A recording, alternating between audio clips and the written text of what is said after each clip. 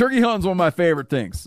And one of the key tools I use for turkey hunting is the OnX Hunt Map. I use it incessantly when I'm hunting turkeys. Being able to find a new piece of public or gaining permission on private opens up opportunities for gobblers. OnX Hunt has a special offer for you this spring. Use the code MeatEater to receive 20% off your membership at onxmaps.com/hunt. You'll find more birds this season. I'm telling you, I rely on OnX Hunt when I'm hunting turkeys. It is an invaluable turkey hunting tool. You never want to find yourself out on the water fishing without your essentials. So it's best to always pack a Columbia PFG Solar Stream Elite hoodie to protect against the sun. Man, I was just in Hawaii and I had my Columbia PFG Solar Stream Elite hoodie with me. And here's the deal. We're in and out of the water all the time, getting in to go spearfishing, getting out, taking the kids to the beach. I'm not going to mess around all day putting sunscreen on, then having to get washed off.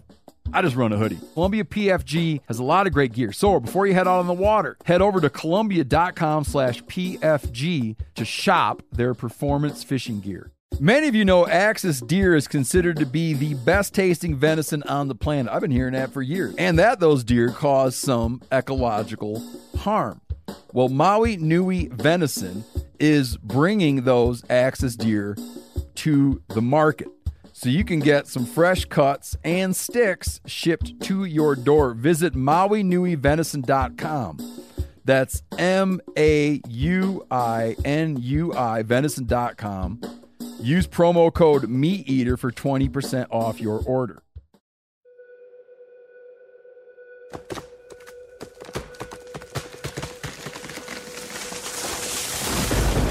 This is the Meat Eater podcast coming at you shirtless, severely bug bitten, and in my case, underwearless. We hunt the Meat Eater podcast. You can't predict anything. Presented by First Light, creating proven, versatile hunting apparel from merino base layers to technical outerwear for every hunt. First Light. Go farther, stay longer.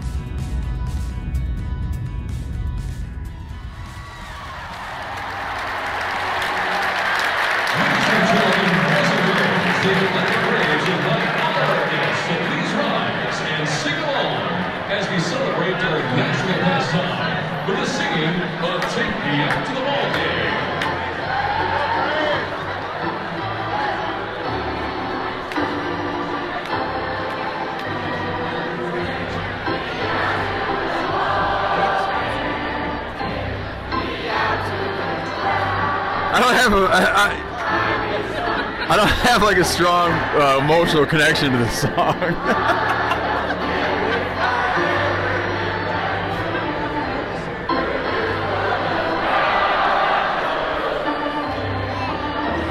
No. Strikes you out at the Ball game. There's a winner here.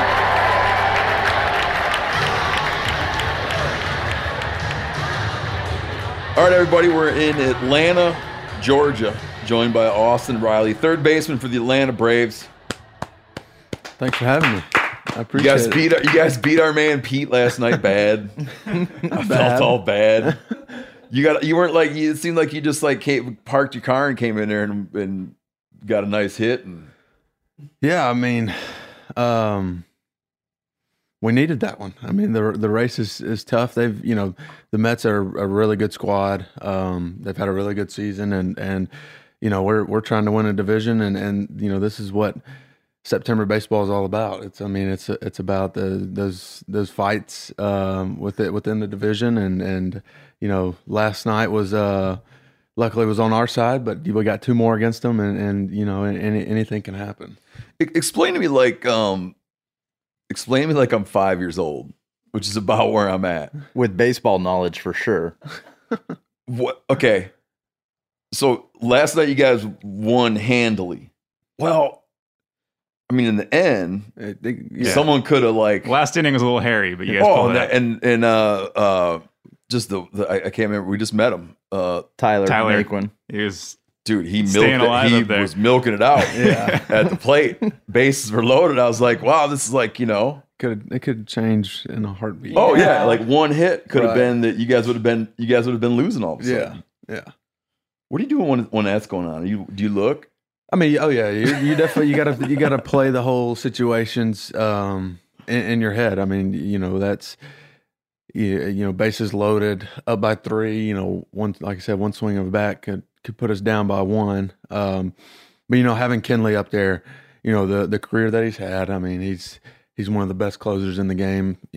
In baseball that's been around. I mean, so you definitely have a trust in him, no doubt. And luckily he was able to slam the door. Yeah.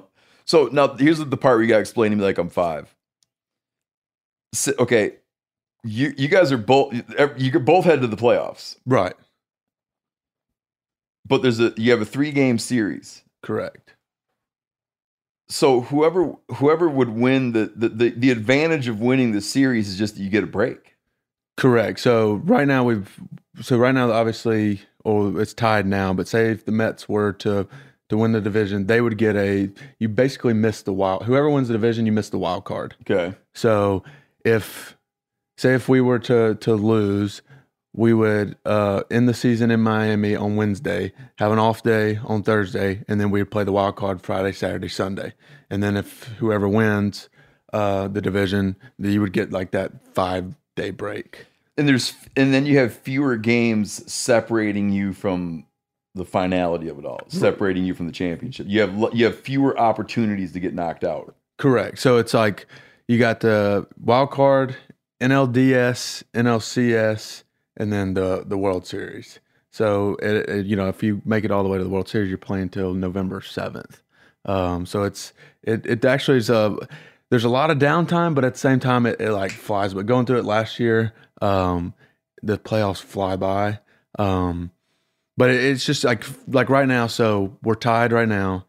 Say if we were so we got 3 games after these 2 games, and say if we tie, then it goes to the best record against each other. So say if we were to tie like straight up to end the season, and then it would go, but who won the most games between us and the Mets, like out of the whole season, and then that's how you decide the division. So it gets a little complicated at times. I was wishing it'd be more clean.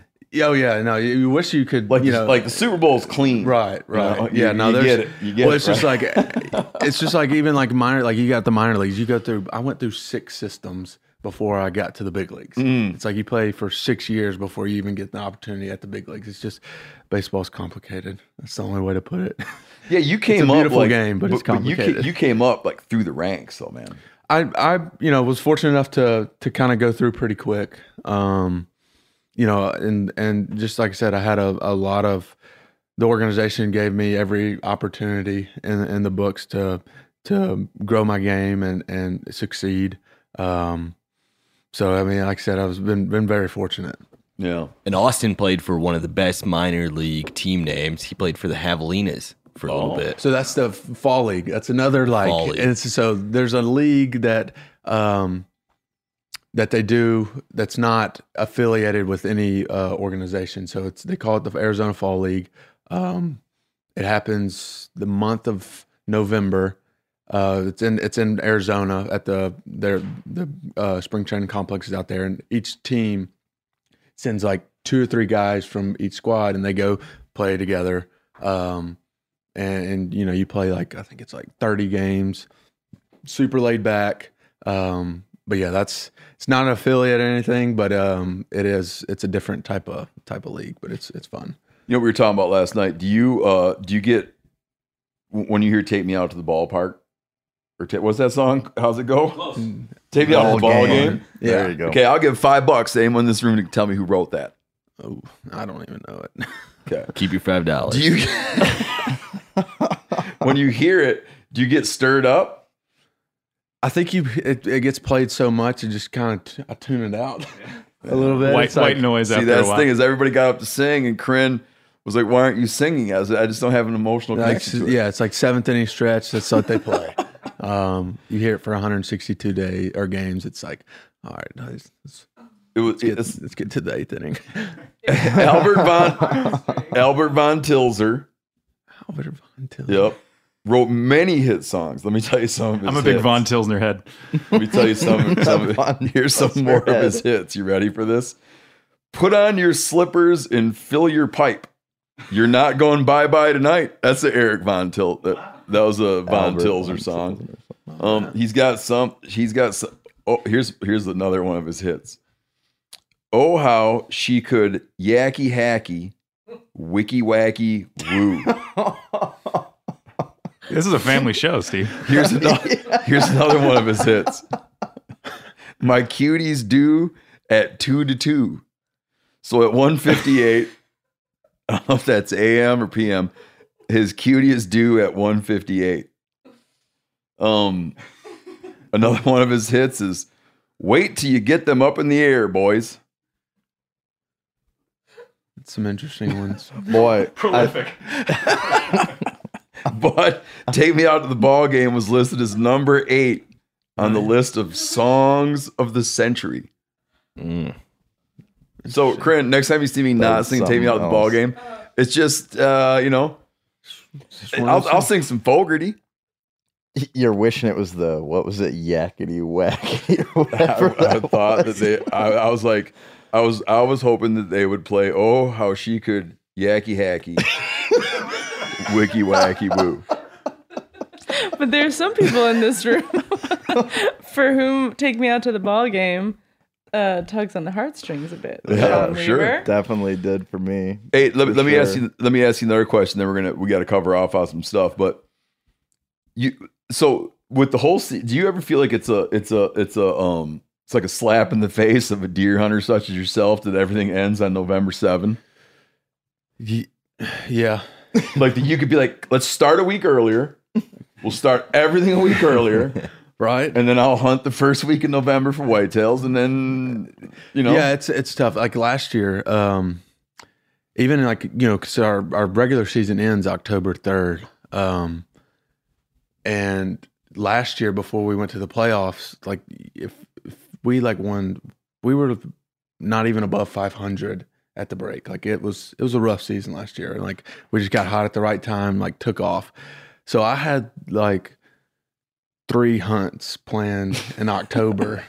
Did you really? That I was just like with my buddy Tyler, and like it's just like one after the other. I was having like, all right, I'm canceling this one. We made it another week. Cancel this one. We made another week. Cancel that one. Made another week.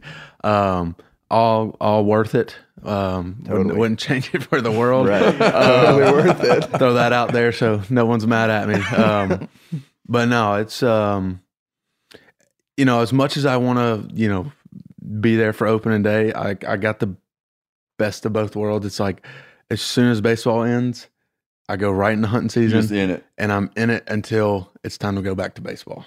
But for you like to hunt turkeys. I mean, you got to be totally boned on turkey hunting, right? Yeah, that's hard. I've never killed an eastern. I've killed 2 Osceolas, all during spring training. Oh, I got you. So, well played. Right. Yeah. So it's like all my buddies back home give me crap from like, you didn't even kill an eastern. And I'm like, I don't get the chance. Like, give me a break. But yeah, you're out. When you talk about when you have a hunt plan, and obviously you want to win, no doubt. But do you is there ever any part of your head, right, that's like, man, I was really looking forward to going on that trip? I mean, yeah, of course. Like my passion, I absolutely love to hunt whitetails. So anytime, especially like never been much out of the state growing up. So I've killed a deer in Texas, Nebraska, and Louisiana. And one of those trips that I had to cancel was at the Grigsby's in Illinois. And that was like, growing up, that was like my dream to go to Illinois. Got it. So that one hurt a little bit. But like I said, there's always other opportunities. Yeah.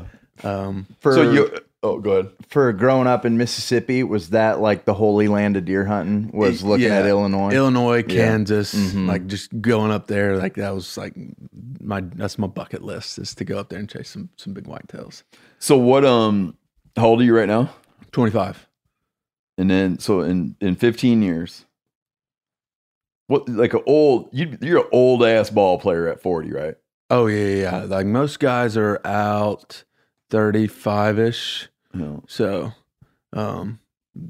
side note, as soon as I'm done with that, I'm chasing elk in September with my bow. So when they're bugling, so that's another bucket list. So, but there's light at the end of the tunnel. I mean, not that the tunnel's that dark, but I'm just saying. Yeah. The way the whole thing. That's why I don't complain. I got plenty of opportunities. Yeah, because you were on a professional track in your teens, right? So it's like you've had a career, right? And you'll still be, unless you do something horrible to your knees, right? I'll be able to just tear it up. Yeah, I'll be able to hunt as much as I want. So that's, like I said, not every day you get to go chase a World Series. So I'm taking. No, it is not every day. Yeah, not every day. So like I said, as much as I love hunting, I would not change that for the world. Yeah, I got it. Okay, Austin's got he's got limited time. He's got stuff going on. He's got a big game tonight. We're gonna get into some other stuff, and then we're gonna get back in with him in a little bit. All right, here's the thing we got to talk about. And sometimes something gets so talked about, I don't want to talk about it because what's there to say? The fact that I'm trying to put this here. Corinne, why did you determine that we didn't need to talk about it? Because everyone's already talked about it. So exactly as you said, it's true. But like, what more is there to say? Like, I just felt like the news would make its rounds in all of the various circles that it's flying around, and that's it. We didn't need to touch on it. Well, I didn't want to talk about it. But now you really do. But then it came to be that I realized I had a dissenting view. I had a dissenting view from the rest of America and thought I wanted to talk about it. When you Google this story, the first results are NPR, TMZ, LA Times. So when you say everyone's talked about it, I mean literally everyone's talked about it. I don't mean like everyone that I hang out with. Yeah. I mean like America. Yeah. Okay. Tell just to bring people up to speed, Spencer. Do you mind telling the story? Sure. This sort of like entered our radar about a week ago, where screenshots started floating around every piece of social media, from Facebook to Reddit to Instagram, Twitter, etc., where it was a woman who posted on Facebook 5 photos holding a skinned out critter. And this is what the Facebook post says. It says, "So this morning I set out for a solo predator hunt for a fall black bear. However, I got the opportunity to take another predator wolf pup. 2022 was a great feeling to text my man and say I just smoked a wolf pup. Hashtag first wolf. Hashtag one less predator Montana." Okay. Can you back up and give it to me a sentence at a time? Well, here's the problem. There's no punctuation. So okay, if that sounded clunky, it's because I don't know where one break thought ends. Break it up in the same fashion and hit me with not a sentence, but a thought at a time. All right, let me try here. So this morning I set out for a solo predator hunt for a fall black bear. Great. However, great. I've done the same thing. Okay. However, I got the opportunity to take another predator wolf pup.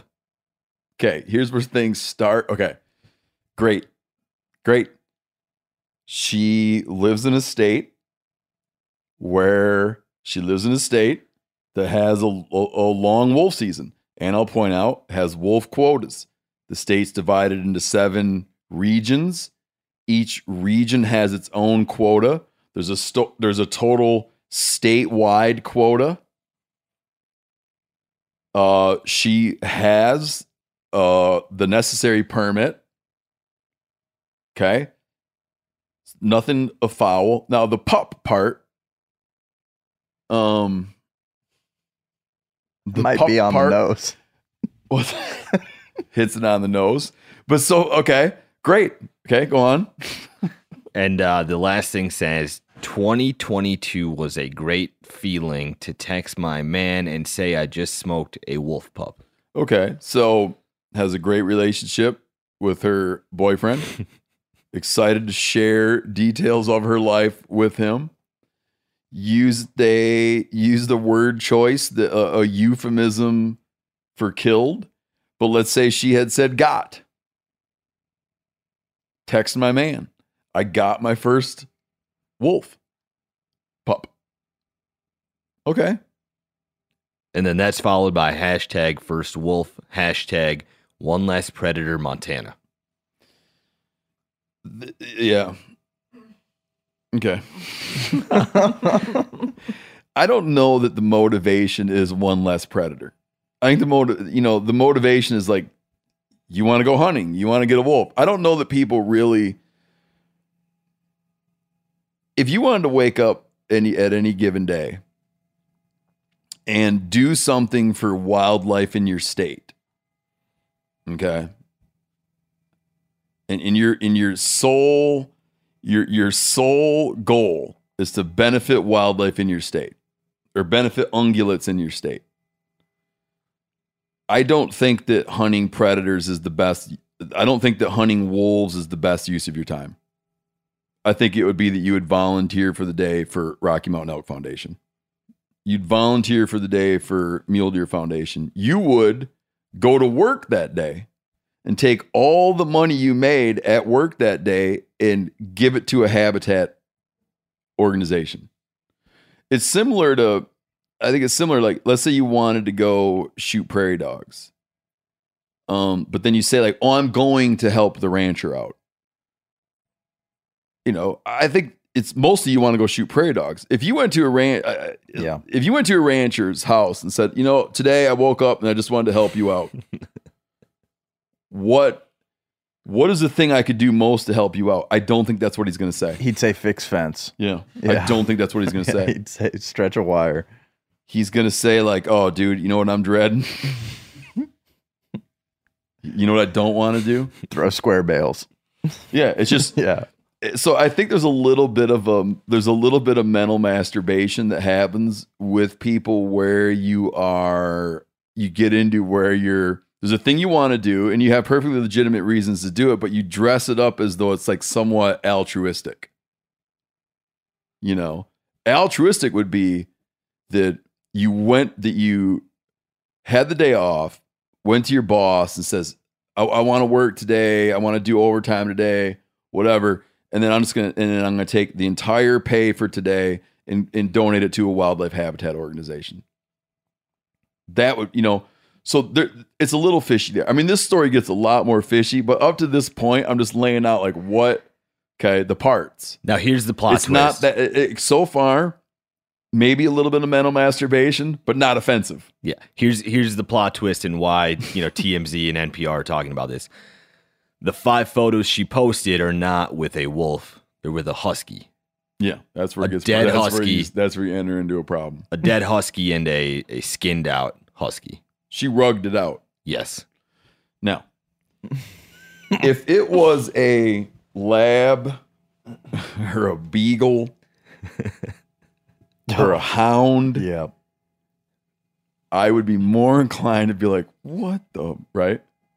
More inclined. You're already giving her too much credit. Listen, it's not, as I understand it, she was way back in the mountains and someone had dumped a pack, so to speak. Someone had dumped a pack of like sled dogs, right? Had dumped a pack of sled dogs out in the middle of nowhere just to get rid of them and dump them. So that Facebook post was on Saturday and it had done its thing. It was all over by Sunday. And I feel like we were all getting texts of it like, is this real? This is a joke, right? And things like that. Well, I think on Mondays when the sheriff's office for Flathead County put out a statement, that's when they gave those extra details that a pack of dogs were dumped in the wilderness. And I think up until that point, 11 of those dogs had been recovered. And it was like, 19 or something had got dumped? Well, a different Facebook post from this woman who shot the husky, she said that there were 19 dogs that were dropped off and that she was 11 miles in the backcountry. So people had already kind of like formed their opinions by this point, by like the 2 days later, when the sheriff's office has a statement. I think that you could, when you go to get, if you go to bear hunt in a state that has black bears and grizzlies, in the lower 48. Your state agency is probably going to make you go do a thing where you have to look at pictures of bears in various contexts and pass a test about how well you can distinguish a black bear from a grizzly. It is not an easy test. I'm not even kind of saying it's the same thing with a husky and a wolf, but placed in a certain context where the last thing on your mind is one thing, I think that it would be, let me tell you a story. Years ago, we went down, when I was in school, when I was in school in Montana, my brother Danny was in school at Auburn. We went down to hunt the Tuskegee National Forest. Okay. And it was a great time. We just hunted public land, had really no idea what we're doing. Everybody got a buck. I got a buck who's a spike that was so small. We laughed because I cut it off with a hacksaw and I was able to carry its rack around in my shirt pocket. Cut a real thin little slice. You still have that rack? No, I wish I did, man. I literally went home with that rack in my shirt pocket, but it was a legal buck. Either way, I remember one point when I was walking down this road through Tuskegee National Forest and looked down a cut line and hit the deck because there's a deer. But once I looked through my scope, it was some damn big dog. But if I was walking down a street or a sidewalk through a neighborhood and I saw an object step into a cut line, I wouldn't have thought, or step into an alley, I wouldn't have thought, there's a deer. Yeah, you'd think there's a dog. Because the context of where you're at influences what you see. And according to this woman, she was 11 miles in the backcountry. Which I don't know what that means. Maybe 11. She might have been 10 miles up a logging road and then hiked. I don't really know what that means. I absolutely understand that. But I think one thing we should talk about is that there is no, so this was a domesticated dog who was dumped into the woods. And she rugged it out. Well, here's the thing. There's no way this dog probably saw a human for the first time, and however, and was probably ran up super friendly, like, oh my God. I don't know, man. You don't think so? She says it ran up in like growling and snarling. You think right? so? Okay. I've been out coyote hunting before and called in dogs with a collar on, but when they hear that coyote fight sound playing, they come running in ready to, fuck something up. They're ready to fight. And I mean, I have personally called in a husky while coyote hunting. And in that context, I can, with a collar on. Yeah. Oh. Yeah. I called in a neighbor's German Shepherd one time, coyote hunting. Yep. It can happen. Definitely. I didn't shoot it. No, I did not shoot it. I am not in any way, I'm not in any ways saying it could have happened to anyone. I don't think it could have happened to anyone.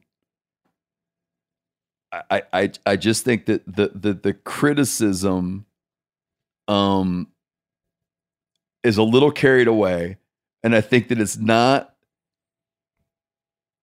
It doesn't strike me as like this horror. It doesn't strike me as this horribly negligent, egregious thing. It was a mistake, but it wasn't. If it was a lab, like I said, if it was a lab or a beagle, you'd be what? But there are black wolves. There are white wolves. There are mixed color wolves. We recently saw a pack of hunting in Alaska. We saw a pack of 14 all black wolves. I didn't even know that could happen. Dang. 14 solid black wolves. And when you're looking at them from a long ways away through a spot and scope, you would be like, holy shit, there's a bunch of black dogs running along because they're just black. Mm-hmm. So it doesn't strike me. It just doesn't strike me as insane as it's striking everybody else. And I think there's on people's behalf, there's like a shitload of moral posturing. And I think the people that are most mad would have been just as mad if it had been a wolf. And somehow, weirdly, when a woman does something, it pisses people off more than when a guy does it. That's true. And even though she's not going to face any legal trouble, this is going to follow her around for the rest of her life. She's going to have that stigma. If a woman does something, there's something about it that just makes even women hate them more. Women are they're not giving, because it's like, because she did this awful thing and thought she killed a wolf, tried to kill a wolf, it was a dog.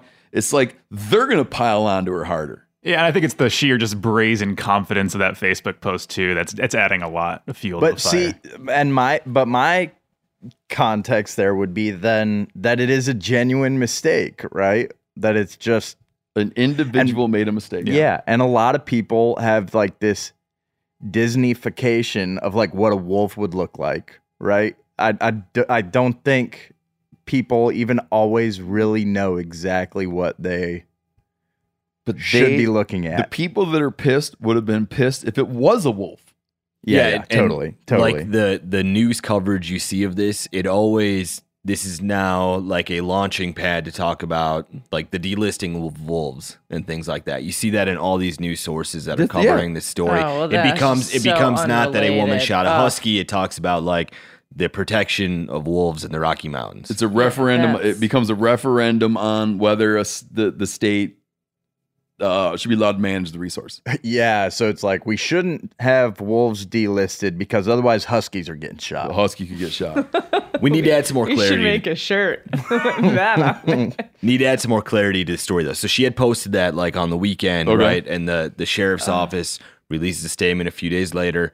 And then she puts a follow-up post on Facebook, and you had talked about how she had shot it because it was like barking at her or whatever. Here's what her post says. This is just part of it. It says, I would still have shot it because it was aggressive and coming directly for me. So that was part of her story that came out later, that the husky, was posturing as though it was going to attack her. I mean, I can't buy that. well, I don't have a problem with that. well, Intention even matters. it's like dogs. We call it burger barking. Like coyotes do it. Dogs do it when they first see a stranger. Hell, my dog does it through the window of the truck. Like she Yeah, sees someone walking in right. the dark, right? Hackles She's go a up. sweetie. She barks. Yeah, It's like yeah. It's a you're out convenient. there that. by Yeah. yourself. It is Epic does convenient. It's a that. convenient It's oddly detail. convenient. It's a convenient detail. I don't know. I don't know if it's true. I could see why someone in this situation would feel the need to try to get themselves out of the death shit threats. storm. Yeah. And right? Like I could see Totally. why someone under great duress might Yep. stretch the truth. But in and of itself, that is not an outrageous claim. No, it's not. It is not. If someone told me if my wife was on a hike with the kids and she came back and said, we were way up such and such place and some damn dog comes out of nowhere barking and growling at us, would I be like, you lying? Right. No, Do you know what I exactly. mean? I'd be like, okay, that's like, I can imagine that happening. Oh, there's a lot of places that I've hunted in South Dakota, Wyoming. It's like you have a random stray dog come through your decoy spread yeah. while you're out there. And it's like, oh, that's not anybody's pet. That's just a dog out roaming, doing its thing. We were turkey hunting in a remote area of Montana. I mean, as remote as you can get and be hunting turkeys. Turkey hunting in a remote area of Montana. And at one point, I looked out across this large patch of open ground, and I'm like, "What in the world is that?" Because I couldn't tell what was going on. As we got closer and investigated, it was a domestic dog dragging a deer. It was a domestic dog dragging a dead deer through the fields. Yep, very similar story. Me and you remember Danny Morrison, old Two No. Toes. Oh yeah. Me and Danny we were turkey hunting in South Dakota, and Danny was trying to get on this one gobbler, and then this thing just disappeared. It seemed wasn't out in the field anymore, and he pops up over this little ridge to get a glimpse, put binos up, and there's a stray dog that had killed this turkey just out in an open field. Oh, really? Yep, eating on a turkey out in the middle of grass pasture. Yeah. Here's another quote from her follow-up Facebook post. It says, "My safety was top priority. This animal was growling, howling, and coming at me like it was going to eat me." Okay. I don't know. I've never met the individual. I don't know that that's true, but that is not outrageous. Yeah, and even if it's not true, like You know when you say said, someone told an she's- outrageous lie, that might be a lie, but it's not an outrageous lie. Well, I mean, either way, like you can see how she's just trying to not completely destroyed. understandable. It's just and you've kind of pulled me over to the other side, Steve. But it's just the Facebook the complete kind of her first post was like, I smoked this wolf. I'm gonna tell my husband. And the next post was like, it was growling and snarling and charging at me. I had no other choice. It's just kind of that. It's convenient. Yeah, she's under tremendous duress. Sure. Yeah. And again, just to, we're not summed up yet because we need to hear the what her boyfriend had to say. Yep. And here I respect the that Tammy Wynette is Stand By Your Man. This is like Stand By Your Woman. Stand by your woman. Now you're referring to a follow-up Facebook post by the husband, and in that Facebook post, one of the details that he says is that she has not been filed for any charges. Well, I think you should read the whole and thing. She will not be filed for any charges, but the sheriff's office says that they are investigating the thing. She's not going to get in trouble.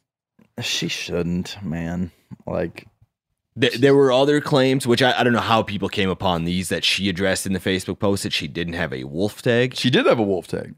She says she has a wolf tag, but I don't see anything in the sheriff's office statement saying that she did. It just says it's under investigation. I thought it was clear. No, I think it was clarified that she had a wolf tag. Okay. Well, and it kind of doesn't matter if she had a wolf tag because she didn't shoot a wolf. A lot of this stuff is this. A lot of it's like, hate the game, not the player.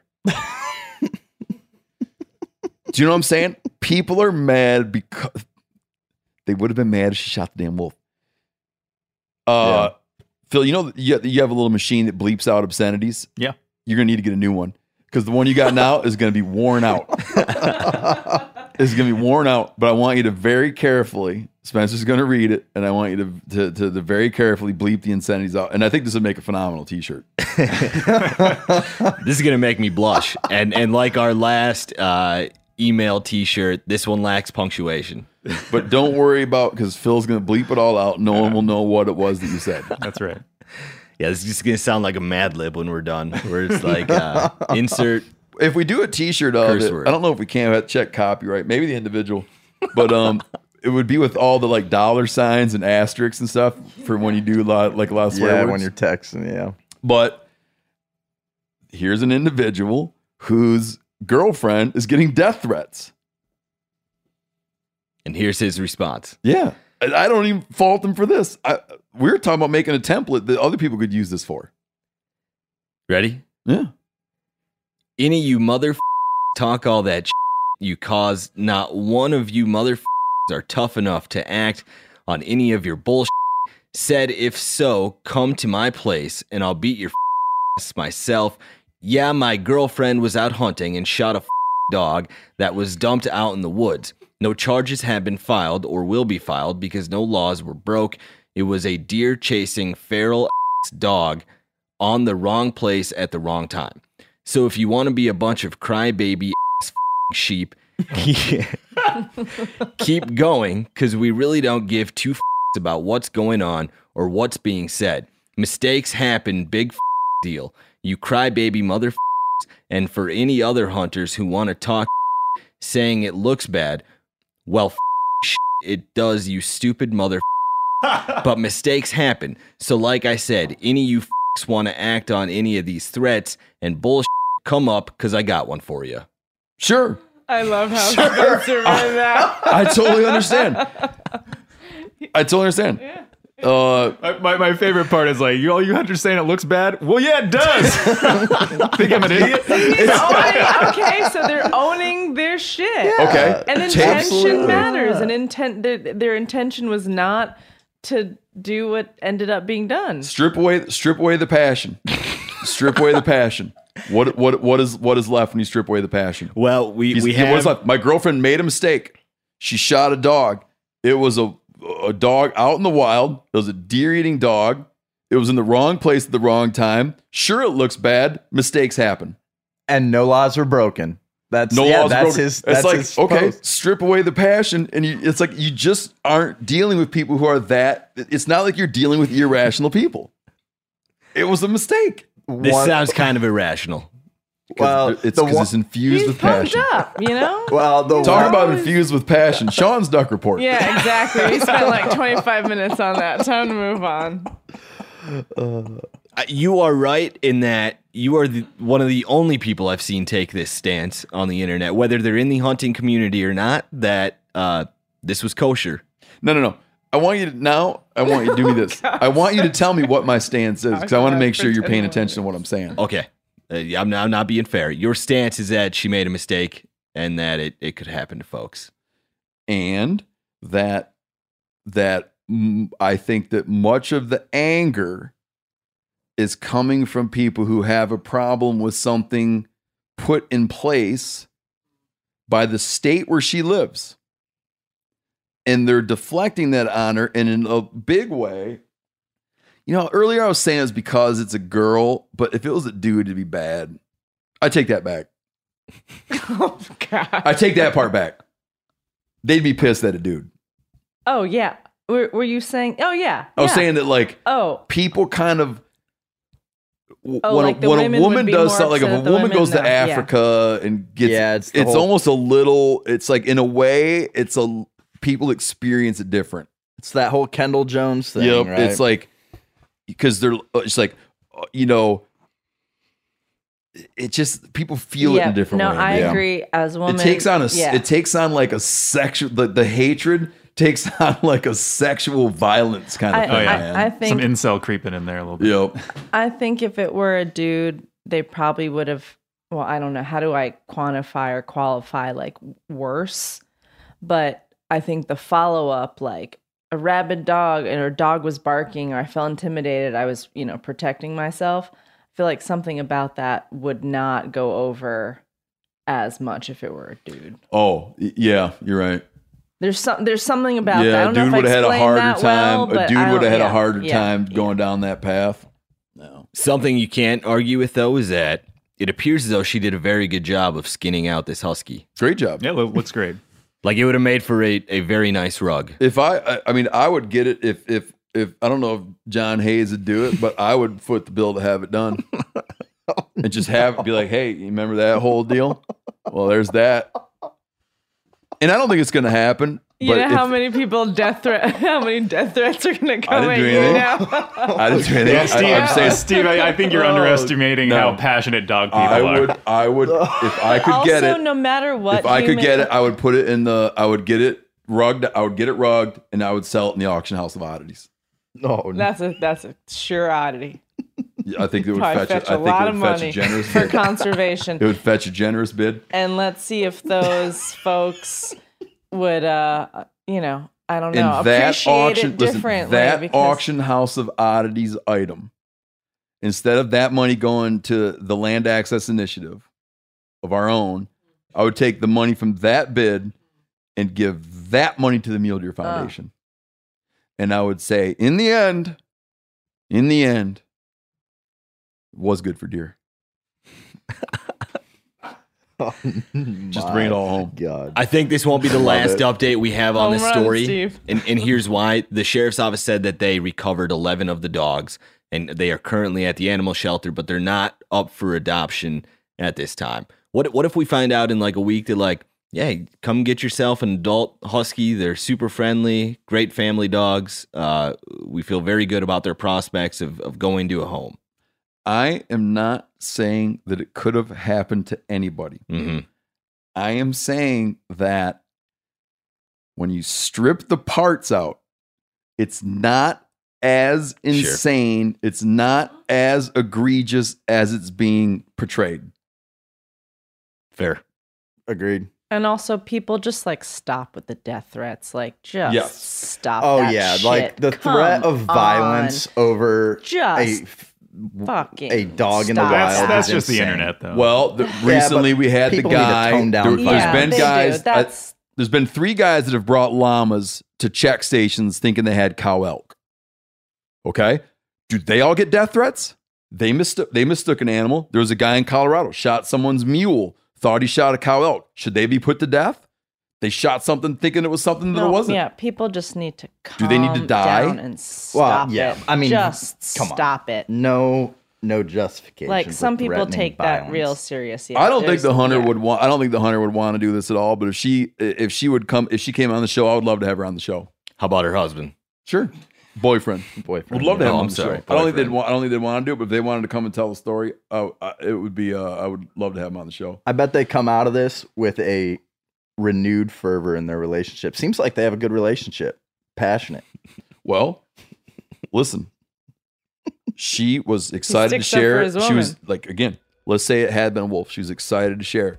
He's defensive of her. Yep. Yeah. It's not like he didn't cut and run. No. Yeah, no. He's standing by her.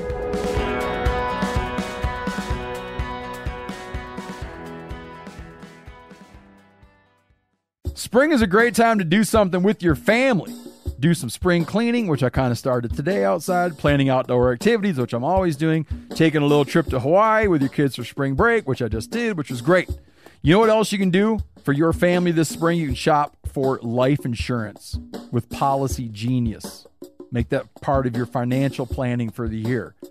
I've said it before 1,000 times, I'll say it again. When my wife and I, when we started having kids, we got serious about life insurance, and man, I felt so much better after we did. With Policy Genius, you can find life insurance policies that start at just $292 per year for $1 million of coverage. Some options offer same-day approval and avoid unnecessary medical exams. Even if you already have a life insurance policy through work, it may not offer enough protection for your family's needs, and it may not follow you if you leave your job. So save time and money and provide your family with a financial safety net using Policy Genius. Head to policygenius.com or click the link in the description to get your free life insurance quotes and see how much you could save. That's policygenius.com. The single most valuable tool I have for chasing turkeys next to my scatter gun is the Onyx Hunt app. If I'm hunting turkeys, I'm using Onyx. If I'm not hunting turkeys, I'm using Onyx. I'm always using Onyx. I live by that stuff. I can't tell you the number of birds this app has put me on by allowing me to easily find new areas to hunt. It's invaluable. I use it all the time. Even properties I know super well. And I'm at my buddy Bubbly Doug's house. I'm using Onyx, and I've hunted this place 1,000,000 times.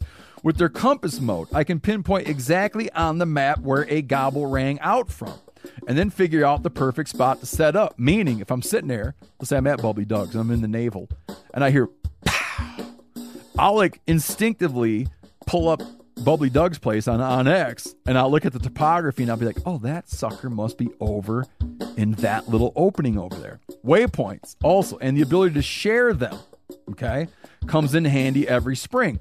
Whether that's revisiting old waypoints where I've been on birds before or sharing them to buddies to help put them on birds. This app will help you find more turkeys. Onyx Hunt has a special offer for you, too. Use code MeatEater to receive 20% off your membership at onxmaps.com/hunt this turkey season. Looking for the perfect gift to celebrate the moms in your life? Aura frames are beautiful Wi-Fi connected digital picture frames that allow you to share and display unlimited photos. These things are super cool as a gift, especially if you got mom, aunt, grandma, whoever, and you want to like keep them up to speed on what the family's up to, okay?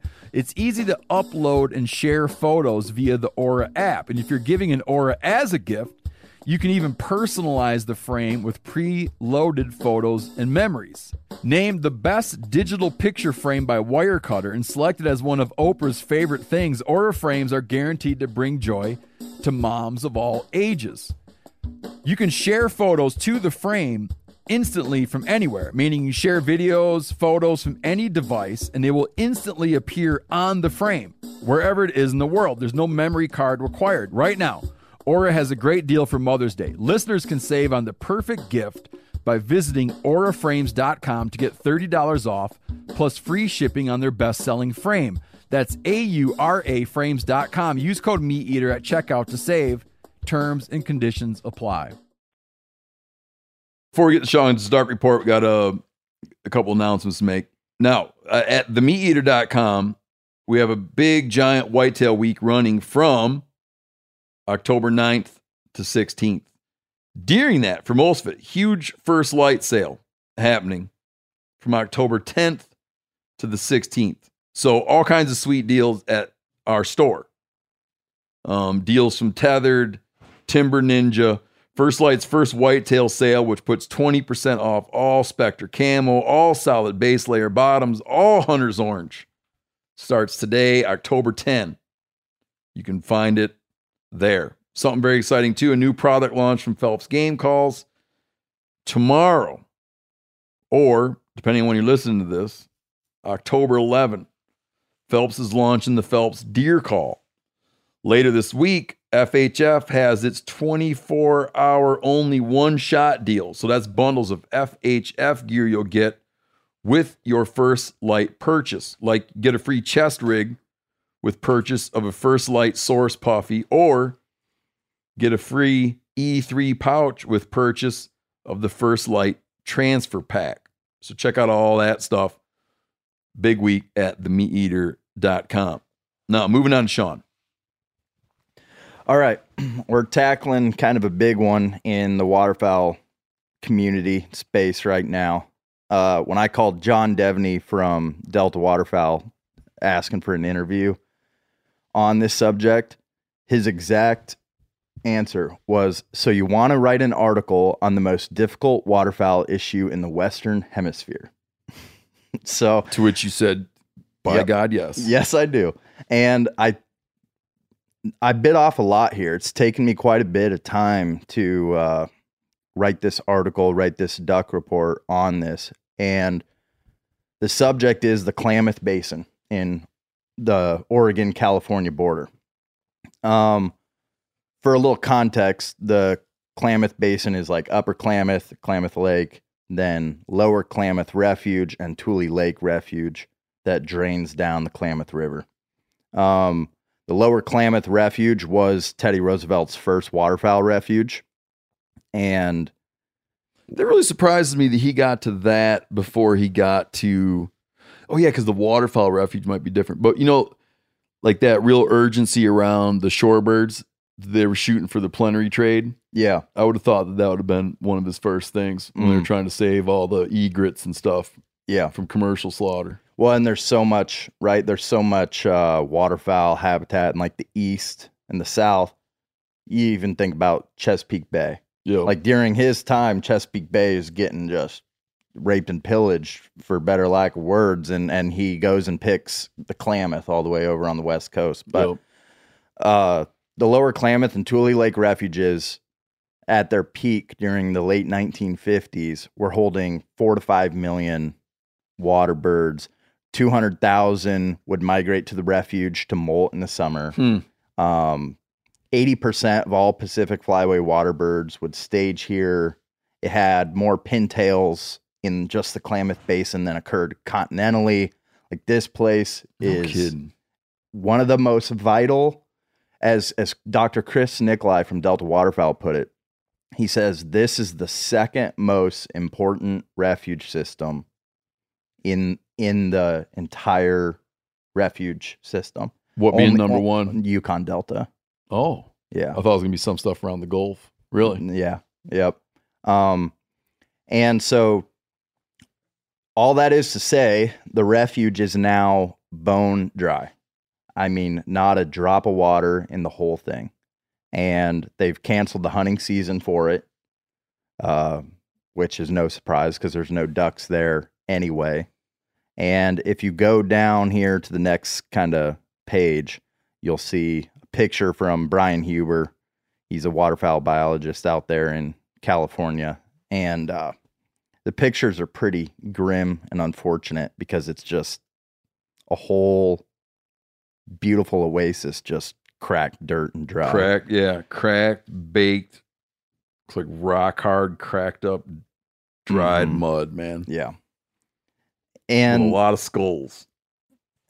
It's important to note, like, we are all very aware of the drought that's just persisted across California and Oregon and made, wetlands having a real hard time in the West. Anyway, California just shut down like 3 more refuges, hunting seasons in the Central Valley. But there's more to the story with Klamath, and I'll try to not get too deep into the weeds here because it's a huge thing to tackle.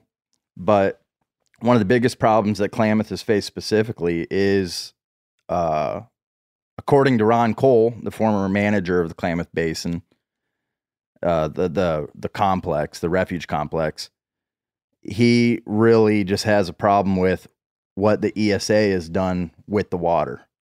They discovered 2 suckers there, the Lost River sucker and the short-nosed sucker in the complex there, that now with the ESA, a ton of the water allocation from the Bureau of Reclamation project there has gone to recovering these 2 suckers, as well as, of course, the threatened Southern Oregon, Northern California coastal coho salmon. And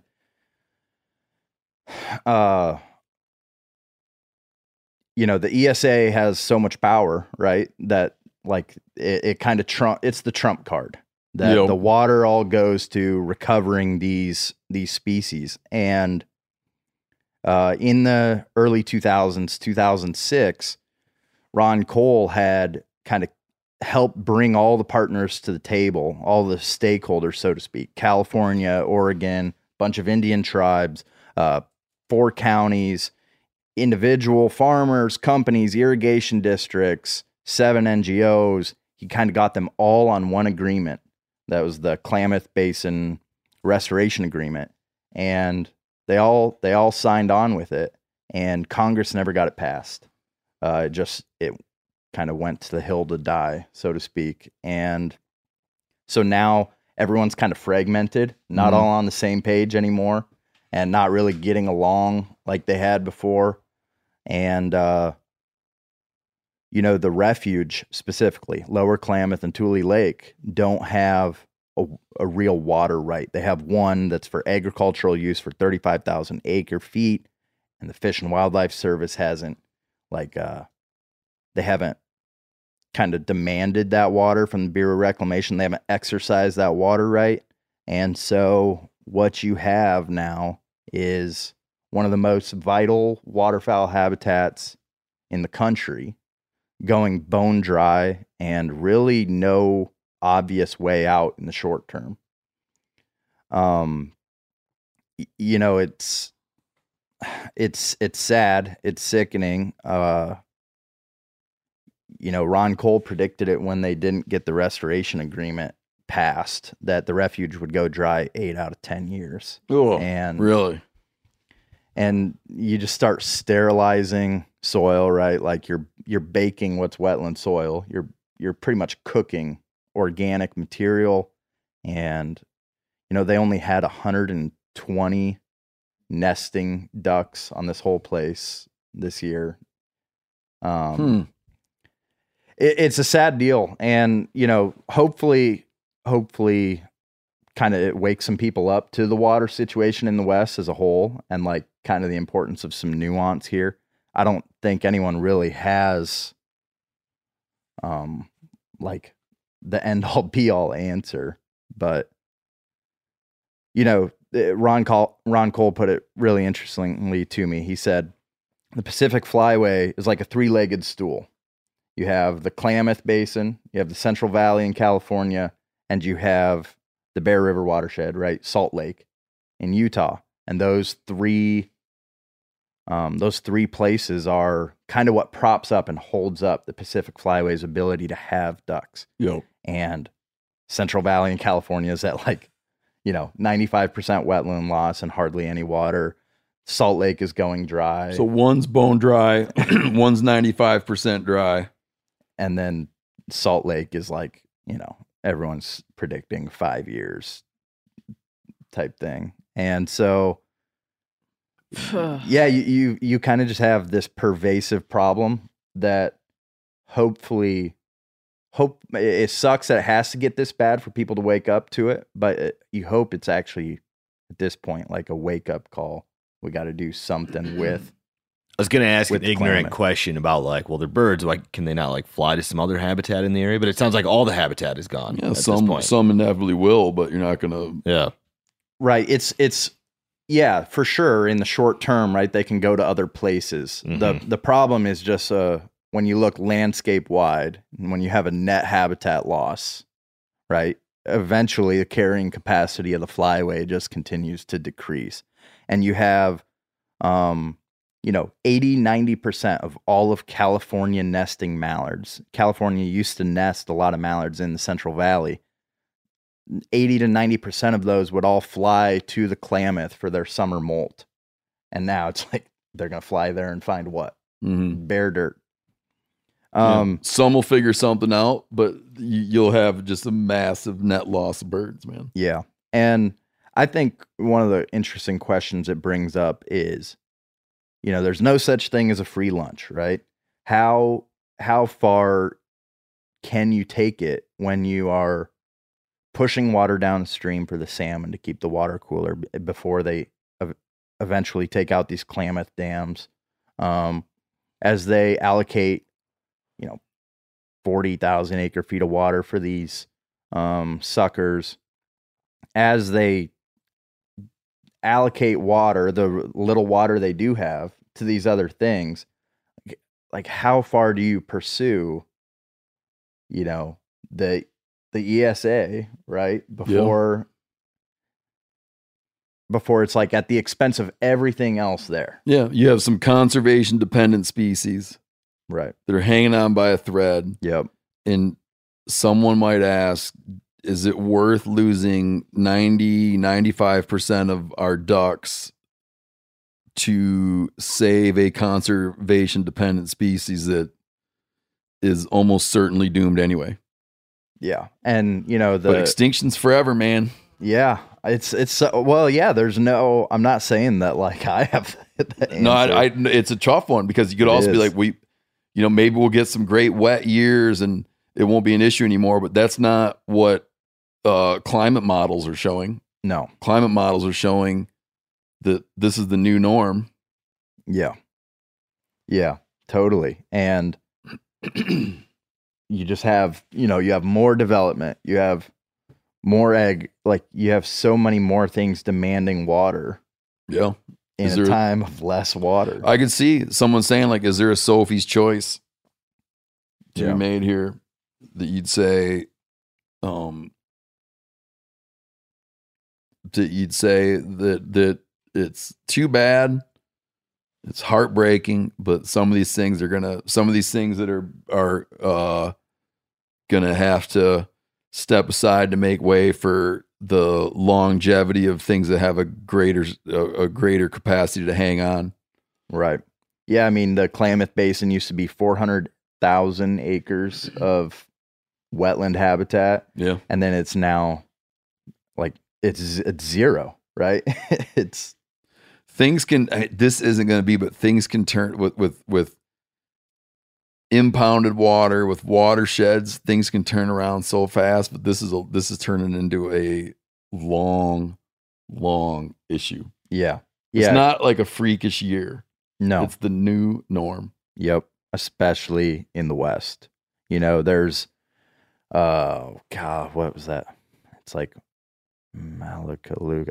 There's a lake that sits right above Pyramid Lake. That's like a playa right over the hill from Pyramid Lake. That was Dr. Chris Nicolai explained this to me. It has the distinction of being our first national wildlife refuge to be sold, because it just went dry and was never going to have water again. It hasn't had a duck on it in 80 years. Oh, really? Yeah. It's just like, it's a dry playa. And they just put the money into something else. Yeah. They sold it off, man. Turned it into BLM ground. And, wow. It sucks to say, but that's where you see some of these other things going, unless I guess hopefully, if anything, there's kind of a new spirit of the actual current refuge manager, John Brandenburg. He said to me, I have hope that this is what brings everyone back to the table and gets everyone to like agree, hey, we need clean water going down the river for the salmon. How do you get clean water? You put it through a wetland, right? We need a little bit more equity, because what we're doing is not working. And, he also said, how beautiful would it be, right, to have like Teddy Roosevelt's first waterfowl refuge be kind of the pivotal moment of wetlands in the West. Mm-hmm. Like we find a way to get through this and create a solution together, and our generation be like the ones that like save the Klamath for the long haul. Yeah. Yeah. Which would be cool. But yeah, it's an interesting ordeal. You know, Pacific Flyway's got like the most liberal limits. They can shoot 7 ducks a person out there. They have the longest days. But that's not going to last long if you keep losing all your wetlands. Yeah. And all your water. You hope waterfowl hunters in the area will step up. Yeah, totally. The part of the problem that happened with the different sucker species is you didn't have a huge advocacy group arguing on their behalf the whole time. Yeah. You know, people weren't watching, people weren't yelling. Right. And it winds up in a situation where it becomes a federal ESA issue. Right. And hunters and anglers get criticized for being overly focused on the stuff they're being overly focused on, trying to conserve the resources that they like to go after. But it's like, at least someone's doing it. Yeah. Be like, oh yeah, you just because you want to shoot them. It's like, well, first, it's more complicated than that. And second, wouldn't it be great if every species had an advocacy group like this? Yeah. Yeah. Most people don't advocate on behalf of any species. Right. So to knock on hunters for advocating on behalf of the ones they like, it's like, great, buddy, go advocate on the behalf of the ones you like. Yeah. Or have you never done that? Right. Yeah. And now you have even birders like pissed off in the Pacific Flyway because all of a sudden now what they, kind of had, they were able to kind of take for granted, right, was all these beautiful refuges that they could go bird at. Now all of a sudden they can't. An interesting thing about the advocacy thing, I have a bias of wetlands, right? Like there's a reason I love wetlands involving duck hunting, but I think one of the things here is you can't ever deny the importance of a wetland on a landscape. No, I mean, they are just for everything. They're just essential for everything. And, at the same time that the salmon downriver are facing like slow, warm water, dirty water, and they've got these like parasite issues in this salmon population, and they're pushing more water downriver to try to speed up the water and make the water cooler. At the same time, they're like neglecting the most easy, obvious filter for that water, which is the wetland, right? But hopefully something changes. There's at least a lot of attention on it now. Yep. So if you want to find out more and look at some pictures and stuff about the Klamath Basin and the whole situation with Pacific Flyway waterfowl, check out Sean's big article at themeateater.com. What are you going to call it? I don't know the exact title yet, but it'll involve the Klamath. It's there right now. Go to themeateater.com and you'll find Sean's article. And we got Austin Riley back with us here, so we're going to get into talking about him now. Oh, so hey, this is an interesting thing. I mean, this just happened. This will help get us into sports talk. So we've covered. If you listen to the show, you've become somewhat of a subject matter expert on walleye tournaments because of our very own Seth and Chester engaging in the Montana walleye tour. So we've learned all about walleye tours and bags and all that. Well, yesterday I get a text. Seth's not with us right now, but Seth yesterday texts me a YouTube video titled "Walleye Cheaters Busted. We got weights and fish." So this is a walleye tournament in Cleveland, Ohio. And two anglers, Jake Runyon and Chase Comiskey, weighed in a 5-fish limit that went just over 33 pounds. This is yesterday, so it says like 13. This is posted 13 hours ago. After being announced winners and also team of the year, the tournament master, like the tournament director, cut open their fish. Found 8 pounds of lead sinkers and 5 fish. Also, I just talked to Seth this morning. The fish were stuffed full of walleye fillets. Whoa. Which is smart because some of these things, they had like 4-ounce lead sinkers in them. So how no one ever just palpated.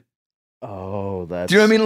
Like if can you you ran your explain- hand over if you just ran your hand over a fish, it's not normal to find a rock hard hunk of lead in there. Can you explain how egregious this is? Like, just Well, yeah, because there's what other stuff they've won. I mean, these guys might win 16 grand, 20 grand in a tournament, and these are just small. These are hobby anglers. Well, you're going to hear how pissed off people are when we're going to play this little bit of this YouTube clip. But they had a pair of fishing pliers, walleye fillets, all kinds of lead weights. And what's weird about this tournament is the fish are dead. Like normally at tournaments, they're always working to keep the fish alive. Right. On the big tournaments, they put them in these holding tanks, and the holding tanks have earth magnets in them to search for stuff, and they're scanning fish. But Seth says apparently these guys last year, after winning, failed a polygraph. But failed a polygraph, but the evidence had already been destroyed. Oh. So this has been long suspected. And in this video on YouTube is 15 minutes long, but in it, you see all the guys coming to weigh in. And we're going to play the clip where the discovery happens. But you can hear there's a lot of grumbling where guys are like, but my fish are bigger than that. You can just hear people be like, I don't understand. There's no way. He's like, this guy's like, let me see those fish. We had fish that were bigger than that. There's no way those fish weigh that. And things quiet down, and then here's what happens in the YouTube clip. We got weights and fish. There we go. I love that everybody's like cheering after the fact. Oh, it was like brewing, man. Like people knew something was up. Yeah, people knew and people were pissed. So you were getting on the fact that they had weights, but then they also were stuffing them with walleye fillets. So apparently at first, like the first thing they cut one, he cuts one fish open. You see a guy just down there fiddling with the fish, and he cuts one open and screams that out, and the announcer cocks back.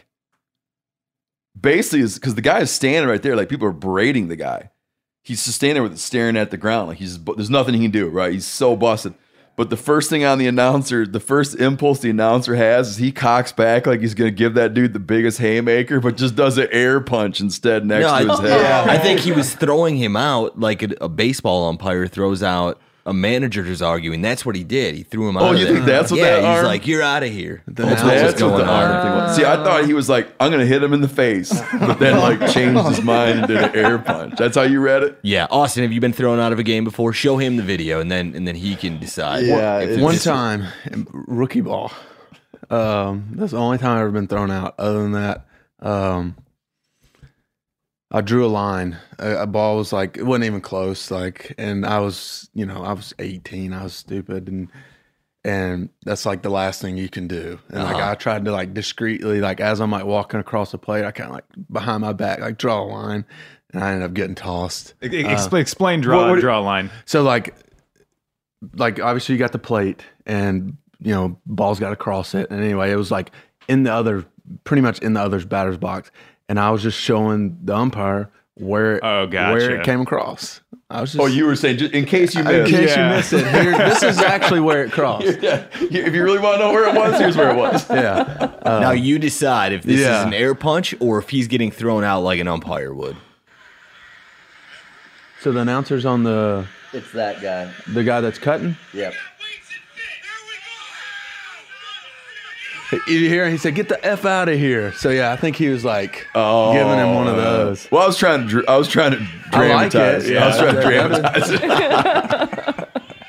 We can make it that way for the TV miniseries.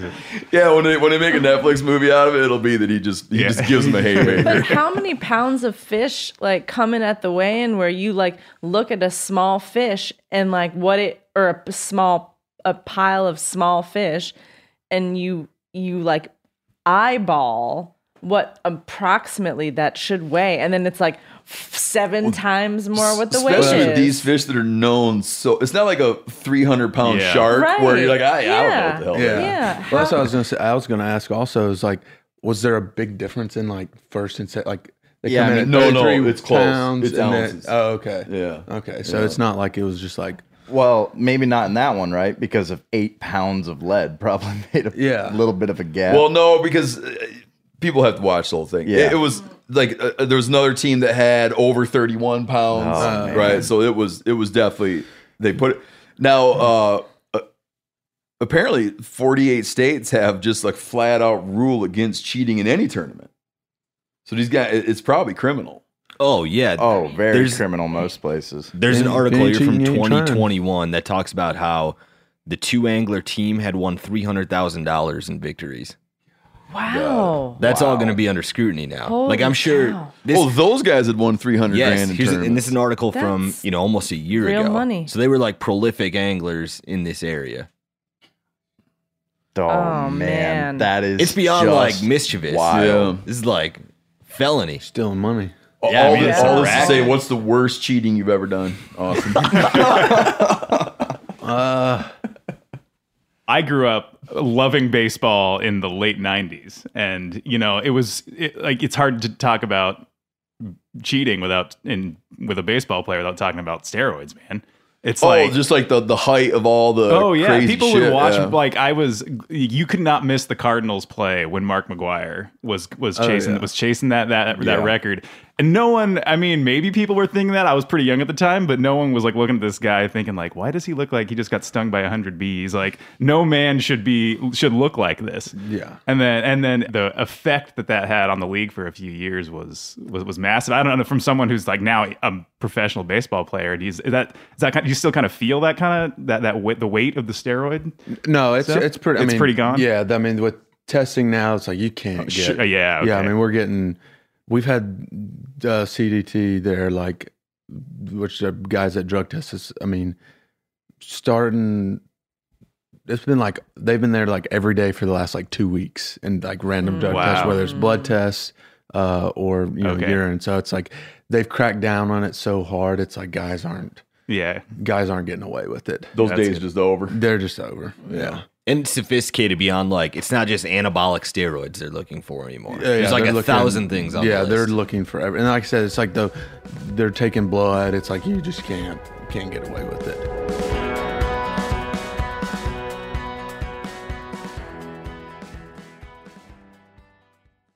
Did you know Rocket Money can cancel a subscription for you? They'll even alert you when there's been an increase in a subscription price and negotiate rates for you.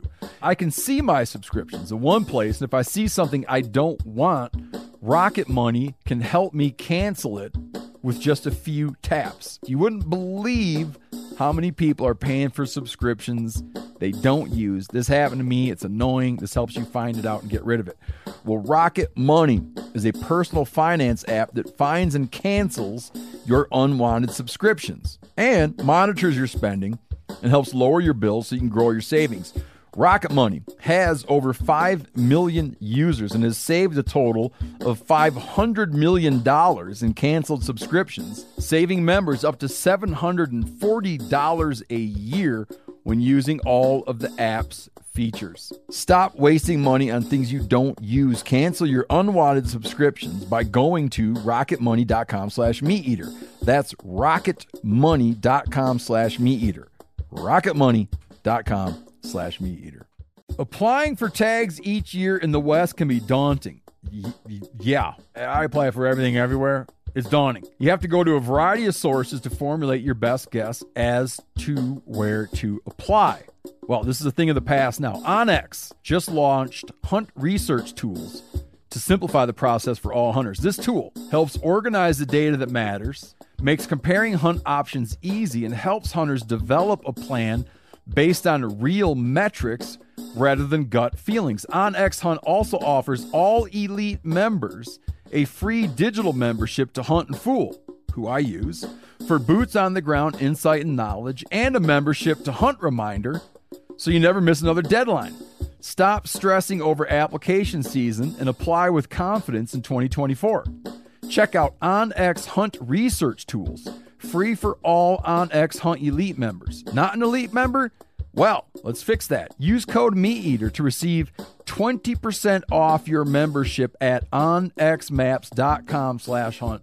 This is an app I use literally every day. I use it for every aspect of hunting, scouting, trapping, you name it. Looking for the perfect gift to celebrate the moms in your life? Aura frames are beautiful Wi-Fi connected digital picture frames that allow you to share and display unlimited photos. These things are super cool as a gift, especially if you got mom, aunt, grandma, whoever, and you want to like keep them up to speed on what the family's up to, okay?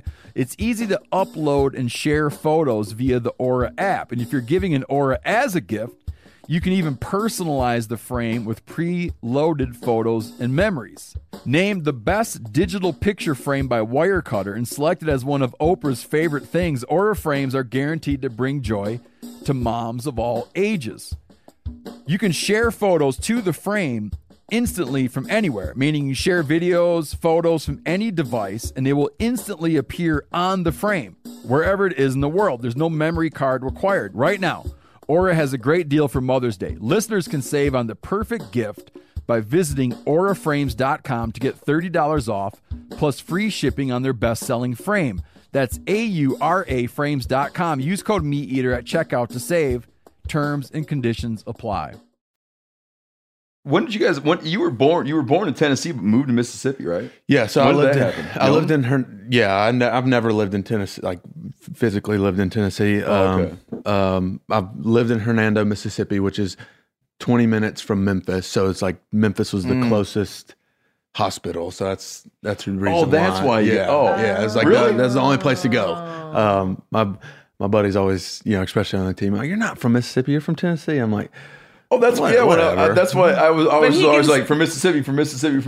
Then I saw like born in Memphis, Someone Tennessee. needs to No. correct that just because your parents drove over there to go to the that's the hospital. only way. But birth certificate says Memphis, Tennessee. So Does it really? yeah, can't argue with it. He could still help out with the squirrel cook-off, though. Oh yeah, we should talk to you about this. How connected to Tennessee do you feel? Like super strong connection? Not really, to be honest. To Memphis area though, right? Like I go up. like I went up there one time this all season for Luke Combs' concert. That's the only time. Oh, I you got did? it. Yeah. Well, hey. So I don't. Hey. There's a I connection just don't go there. there. Like I said, I get enough of somewhat of a big city, so I stay secluded as possible. Have you ever got to meet Luke?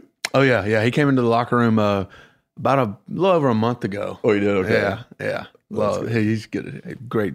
No, he doesn't Sing know. a song. He doesn't know about this either. But so, We're going to ramp it up. well, here's the thing we're trying to work on. So you might have to come up because if you can make it. We're trying to work on this thing where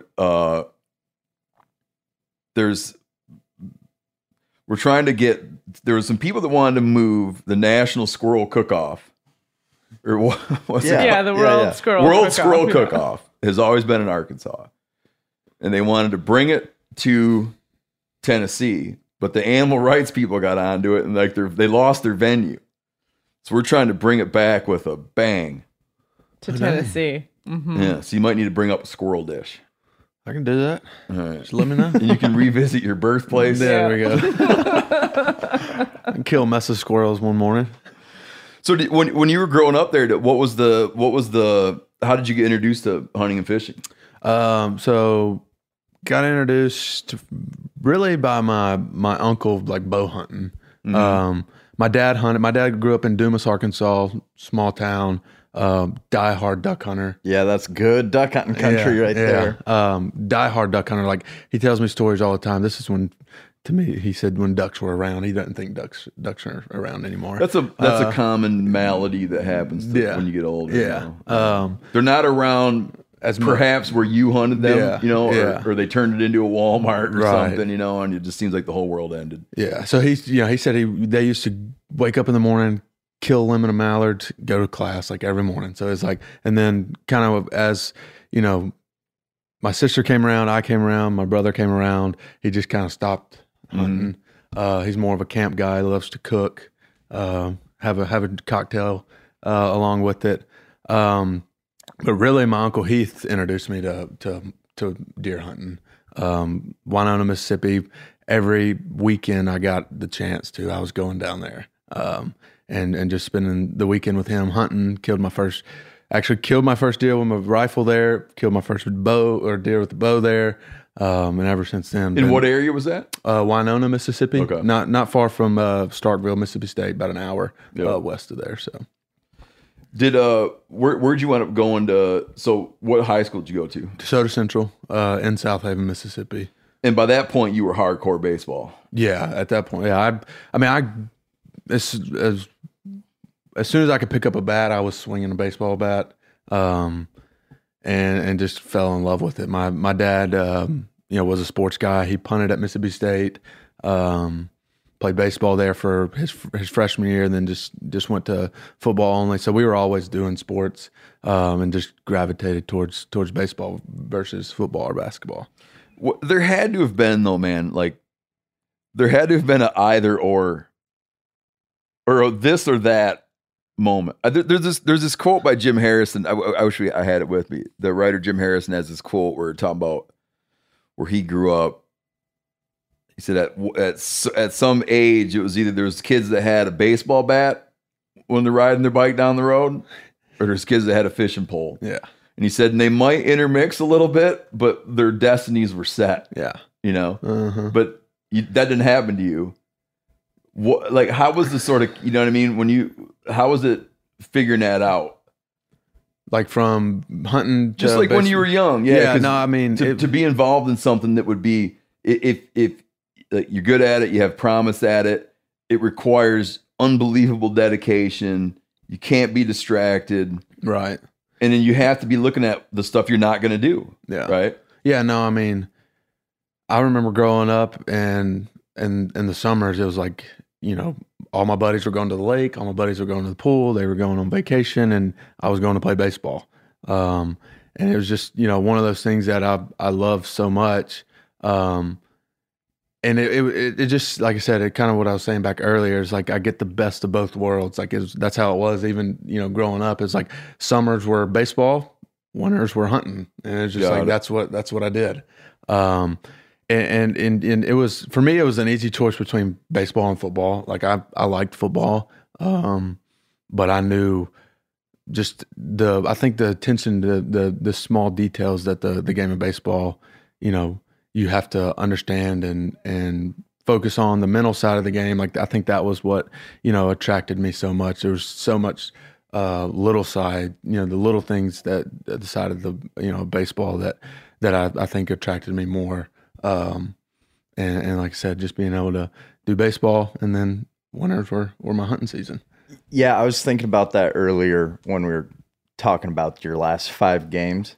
After 162 games, that it can come down to like a few pitches. Right. That level of detail and statistical anomaly in baseball, like this is not football. No, right? And that's what I think some fans get so bored with it, and they, baseball's boring. It's like, but when you really dive into it, it's like, there's so, like, the attention to detail is so huge in the game. Like, it's like, if I say there's a guy on first and, somewhat of a slow runner, and I have an opportunity to turn double play, I don't.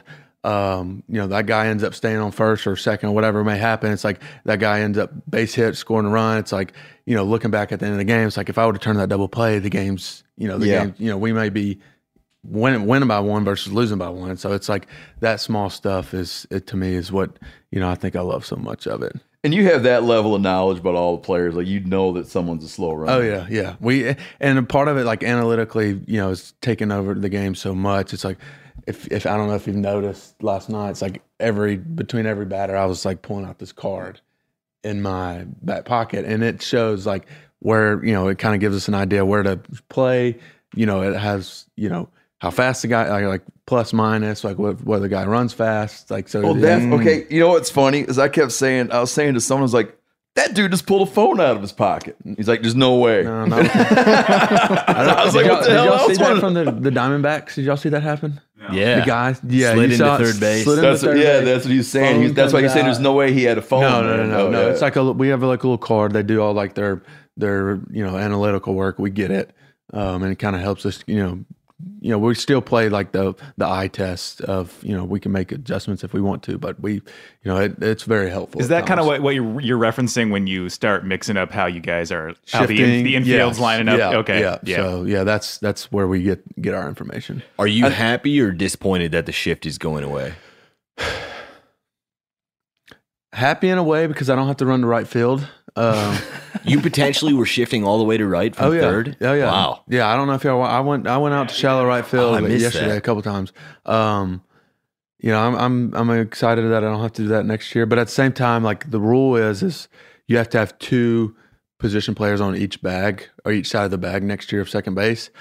My thought process was as long as you have a foot in the dirt. I was just like, take away the extremes, like the guys that go all the way out to right field. But it is what it is, and I think it'll help some guys from a hitting standpoint. And it takes, it then shows the value of a true defender, of like the range. You got to have that side of it next year, so it'll be cool. How I know you probably can't get into too much detail, but how specific is the card? I mean, you don't have a card on every player, right? Oh yeah, or not a card on every player, but like we have every player. And then, I mean, it's pretty basic. It's just, it's, whether we're shifting or not. Okay. And that, like I said, that just tells me if I'm going to right field or not. And then, if he's, if he's a speed guy or if he's a slower guy, that just kind of helps us tell, how much that game clock of, in our mind of how much time I have to get the guy out. Man, that hurt to find someone's card and find your name on it. It says slow guy.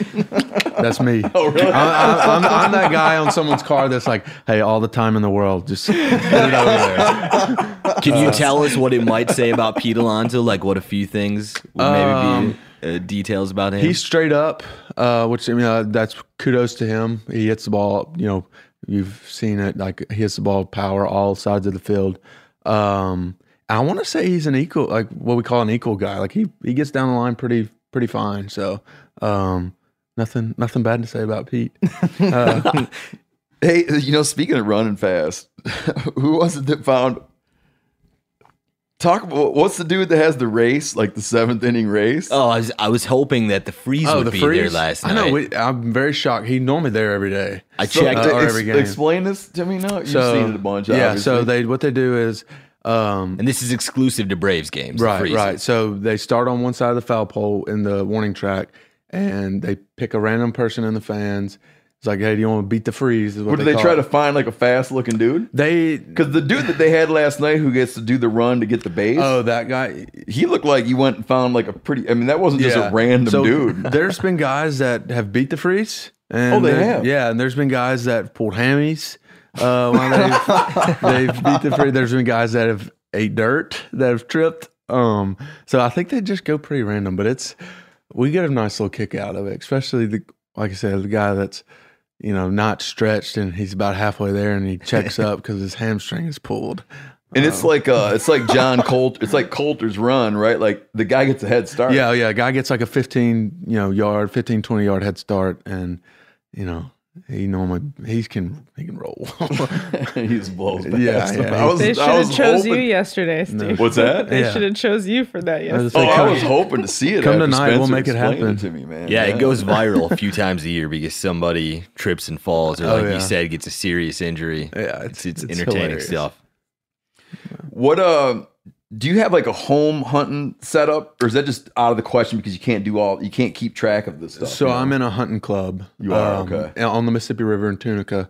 It's 4,000 acres, just west of Tunica, Mississippi. I think it's like 12 of us in it. Yeah. And that's where I when I'm home, that's where I hunt. So you got a spot where even though you can't pay any attention to that stuff because you got to focus. You got a spot that your friends and partners and stuff, right. So you can just roll right into it. Yeah. So the way it works is, like I said, there's 12 of us. One of my best friends is in it, Will Kraft and his dad are in it. So they, this new Spartan, the cellular cameras are awesome. This time of year, like I'm sitting in my locker, I'm glued to it because I'm checking them. Oh really? Oh yeah. So they, like I said, they fortunate enough they kind of set everything up, feed. whatever it may be, hang some stands, move some cameras around so that, like I said, whenever I do get home, I can roll right into it. How do you, when you talk about all the analytics and all the stuff to keep track of and all the studying, what's your, when and how do you just zone out? I mean, during season.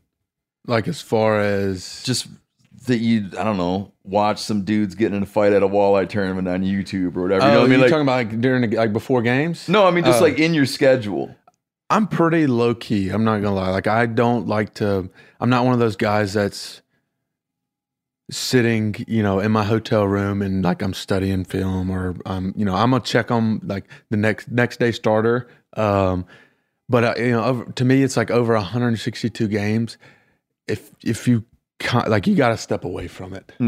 Or I like to play golf on the road. If I get an off day, I'll try to hit the links just to do something different. It's like I said, we may have like 2 to 3 days off in a month, and it's just like I said, it's so repetitive every day. It's like hotel, field, home, field, hotel, field, home, field. So it's like doing something different. I think is huge. From the mental side of it. So, I lock in, once I get to the yard, like I said, I'll figure out who's pitching that night. Once I get to the yard, I'll go in, do some homework. We have an app on our phone that we're able to log in and kind of, like I said, do your homework, so to speak, of what that pitcher's going to try to do to you that night. But, like I said, at the same time, there is some, definitely got to step away at points. You've also always been a part of like competitive teams in the majors. And I imagine, people who play for a club that is eliminated from playoff contention by July, they like do feel that lull more than you do. It's probably a lot easier to stay engaged when you're like always in the hunt. Oh yeah, no doubt. I mean, like I said, it's like you're always looking, even like this year, it's like you're always watching the box scores of the Mets. You're seeing how they're doing. And I think that's the beauty of it. Is like I said, you're playing for something. You're not just out there, trying to, whatever it may be for teams that, aren't in a playoff contingent. But like I said, being fortunate enough to be on a team that, competes every year, it definitely makes it, a lot easier to go out there every day. And like I said, you're playing for something, at the end of the year. You know how the president has an intelligence briefing where people come in, they break it all down for you. Right. You have to do your own, like, does someone present to you about what's going on, or you have to do your own research? You have to go over the materials yourself. No, like I said, that's like analytical side of the game has like grown so much in the last 3 or 4 years. So like we have hitters meetings, like we go over like scouting report.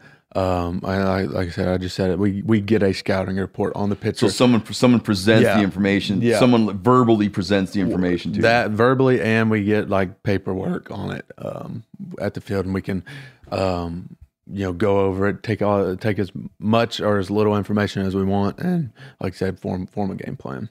Yeah. So it's probably the most demanding for the pitcher. I would say so.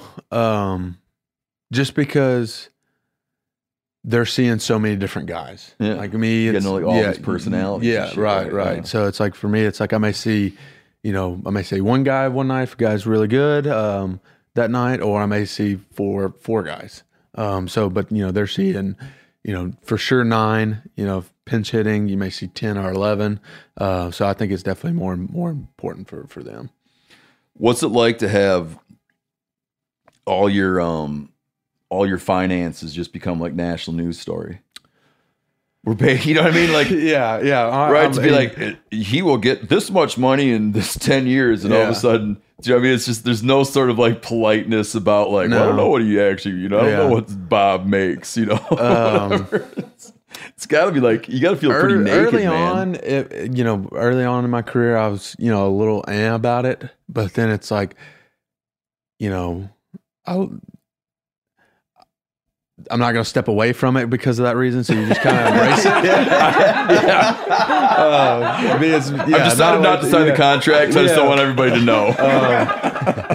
So yeah, it's one of those things you embrace. You just kind of get over it. It is what it is. Yeah, Sean and I were talking about. There was a player last night that was having a couple rough plays, and the guy in front of us just yelled out his contract amount. And it was just like, ooh, it was brutal. The weirdest thing. His insult at the player was to yell out his contract amount. Was it Eddie Rosario? Yeah. Is that okay? Yep. Yeah, which was a weird thing to witness. I can imagine. So you had you signed a contract with the Braves that was hadn't been done before, like a length of time. Right? Yeah. Thank you, Braves. No, very very fortunate. I it made sense to me to just be here, hopefully for the rest of my career. I mean, my family's 5 hours from here, in Mississippi. My wife Anna has some family that lives here. The organization's great. The family relations are great. Having a little one, it just, it made too much sense for me not to, to sign something that was long term here.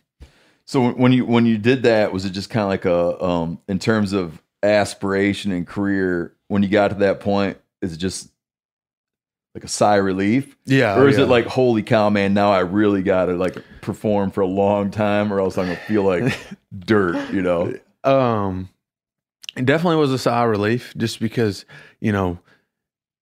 up until that point, I could have been traded, the next day or a career injury that could happen. I could, not know what was my next move. So, like I said, it was just, that right there alone, I think took a lot of weight off my shoulders, just knowing that, my family's set up for the, the rest of their life. I, don't have to worry about college for little man, like any of those things. All the financial side of it was taken care of. But at the same time, it's like, okay, now, I expect more out of myself. Fans expect more out of me. Man, So that definitely, plays. And I could picture that just being a huge, because then there's sort of this, it's like the fans, everyone, they've bought something and now it better turn out. Yeah. Now they want the value. It better turn out as expected. And to me, that's like, it's like another thing that I love is just like, hey, I got just another reason to work harder and try to perform better. Is just, try to be that guy that fans can rely on, my teammates can rely on. And that's the beauty of it to me. I spend a silly amount of time fantasizing about like the deer hunting property I'd buy if I were to win the lottery or something. Now that you signed this contract, is that on your radar that you're going to get a farm? For sure. Where at? How many states? In Mississippi. In Mississippi? I would love to own some land behind the levee, by the Mississippi River. Just growing up hunting in the hills of Mississippi, deer aren't as big. Being in this camp that I am in now behind the levee, there's some giants that walk around there. Sneaky giants. Swamp donkeys. Yeah, there you go. No, so that's definitely in the works, and hopefully in the next couple of years. What about like when Farm 2 comes around? Is that going to be Mississippi as well, or are you thinking somewhere else? If I were to ever purchase another piece out of state, Illinois. I'd love to be able to, because I could be there in 5 or 6 hours, not far. Like I said, would love a piece up there somewhere. Are you actively looking for stuff? Always. Even before I signed the contract, like I said, it was a dream. Like I've always dreamed of owning my own land and building it for the better for wildlife. My grandfather farmed, so I was, on a tractor riding around. Oh, really? Yeah. So as whether it's owning a piece, that's, half of it's, we call it like the wet side, which is on the Mississippi side of the levee, or the dry side. Whether it's half and half, farming a little bit, definitely want to do something. Just for people who aren't familiar, can you explain when you talk about below the levee what? So there's a huge levee. Yeah, there's a huge levee that runs down the Mississippi River, and it's just a flood levee. So just on the other side, like on the wet, we call it the wet side, which is the side closest to the river. just is something about they're just huge old oak tree. I mean, just trees are huge. I mean, it's just different. To me, it's That's like old forest. Yeah, It's like a wilderness. Yeah, it's down like there. you go on the other side. It's just like completely different. It's crazy. It's like when you go over there, it's like you're in a whole another world. Well, it hasn't been so manipulated by man, right? Yeah, right. Yeah. And then, like you said, you're right there on the delta. So it's like on the dry side, it's like straight flat, pretty much all farmland. Got it. So it's I love spending time behind the levee. Yeah, that's a good term. Yeah, man. so that's good. So what are your plans this year when you get done with your season? Gonna lay low. We had little man, my son Easton, April. So gonna lay low this off season because I hadn't got to spend a whole lot of time with him. I know I'm going to Nebraska to hunt up there. It's kind of like my yearly thing that I do. But other than that, I'm gonna stay around the house and just spend as much time with him as possible. So, like I said, You got any trips you'll have to cancel if things go good? No, like I said, didn't do that's the only one I got planned this year. So, Did you name your kid after the baseball bat company? no, so that's no. A lot It's of people Eason. the Arrow Company, no T. Oh, yeah, okay. Gotcha. Or the Arrow Company. Arrow Yeah, Company, yeah, there you go, even better. Hey, is it true that you got that? So your son was born during season. Yeah. You guys get you guys get like a 3-day paternity leave, or how's that work? Yeah, so 3 days is. I mean, obviously, if you need more, they do. Yeah. Alex is good about it. Were you playing on birth night? Oh yeah. So listen to this.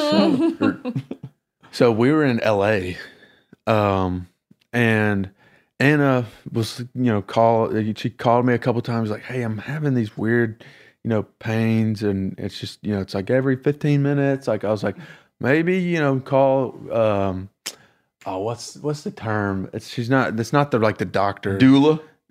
Midwife? Midwife. Yeah. There it is. So I was like, call her and just like see if you need to come in or whatever. And she's like, called her, and doctor was like, oh, they're probably just Braxton Hicks. Like, drink a bunch of water, put your feet up, blah, blah. So this was like 20 minutes before game time.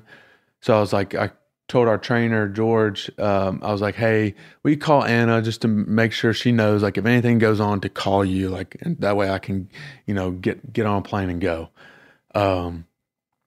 Middle of the game, middle of the game, George gets a call. Anna's going to the hospital. And at this point, I think we're in like the 7th or 8th inning. They start looking at flights. There's no private flights that are going to get me any earlier. Commercial flights. There was like the red eye was like the only thing I could take at this point because the time change and stuff. So. And you say you're in Los Angeles. Yeah, in LA. She's here. So her aunt ends up coming, get her, take her to the hospital. She's getting ready. As soon as the game's over with, George is like, hey, you got a flight. You got to leave. So like, I'm like straight panic mode, go get in the shower. They get me a car, send me to the airport. Did you have to bat while this is going on? Well, luckily they didn't tell me. Because like there was no reason to, because the only flight I could take was at midnight. Oh, I got it. Like, so they weren't pulling me out. Like, there's no sense in pulling me out of the game. But they're working on it. Yeah, they're all like behind, talking to my agent, trying to get everything ready. So as soon as the game's over, I shower, rush to the airport, take the red eye, and like 7:30. I get a text from, Anna's sister, your dad, and I'm on the dang flight. So I end up missing it, which crushed me. That was tough. I got like no sleep on the flight because I'm sitting here like, thinking what all was going on. Land at, born at 7, it was like 7:35. I land at like 8 and ended up getting up there at like 9:30, hit traffic and everything, and just. It was a long couple of days, but anyway, so we had an off day the next day, and at that point, I can only do so much, so I end up having the off day and just missing the one game. But no, normally you can, like I said, you get 3 days of maternity leave, but it was good little ride. But I tell Anna, I was like, it might be a blessing in disguise because they waited so long to give her the epidural that my aunt ended up having to like step in and being a little mean, which I'm like, I don't know if I could have done that. So it may have been a blessing in disguise. You might not have been as good of an advocate. Yeah. So, all things work out for a reason. So that's great, man. Do you guys desire to have more kids? I would. I think she would too. We've talked. I don't think anytime soon. Yeah, but I think you got a couple minutes to think about it. Yeah, but I think there's definitely, hopefully, another one in the future. What you need to do is get yourself a little calculator or a calendar and to figure out. Oh yeah, I've already talked about it. Planning the off season.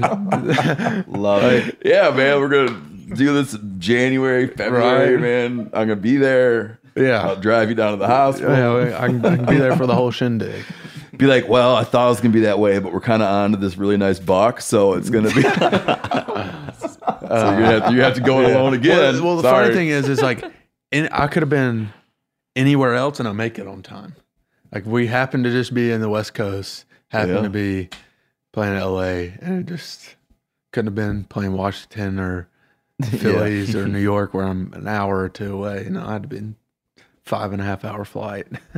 But talk to us about your quote that went viral earlier this year that I think was popular among a lot of outdoorsmen. Oh, it was. I'll go ahead and say I didn't say that.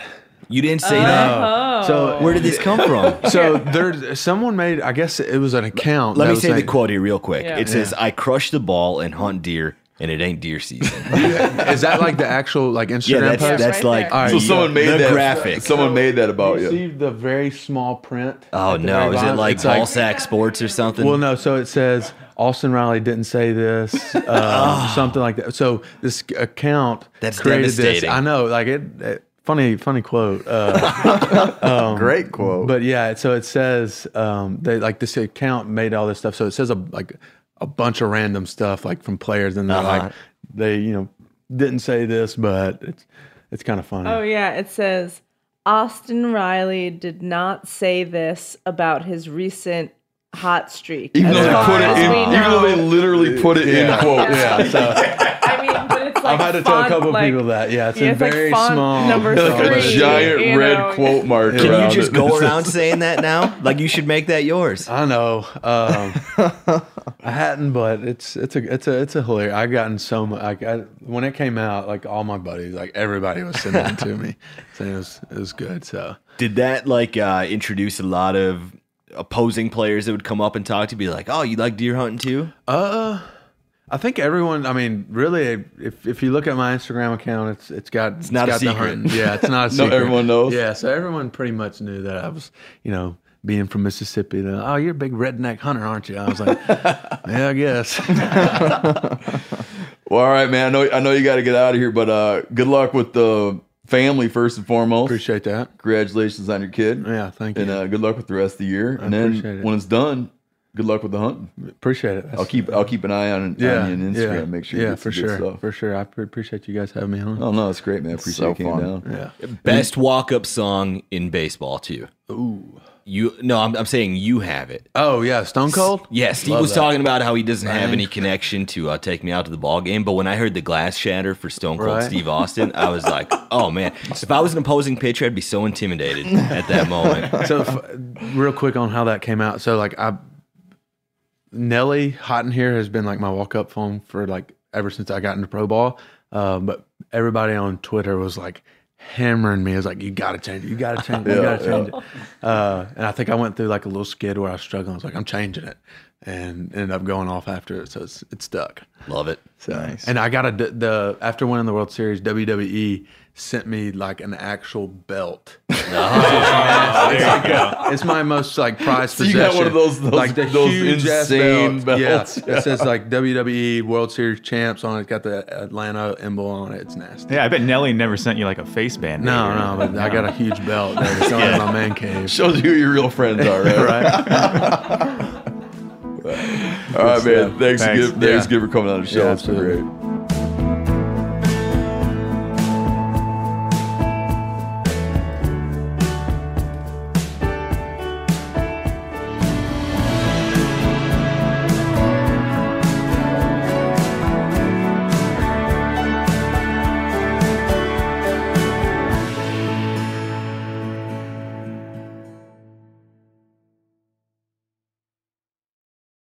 This show is sponsored in part by BetterHelp. It is a simple truth. No matter who you are, mental health challenges can affect you, and how you manage them can make all the difference.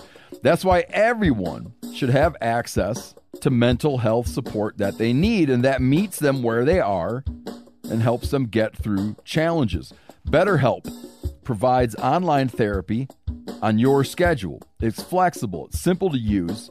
You can connect with a licensed therapist selected just for you. Learn more at betterhelp.com. That's betterhelp.com.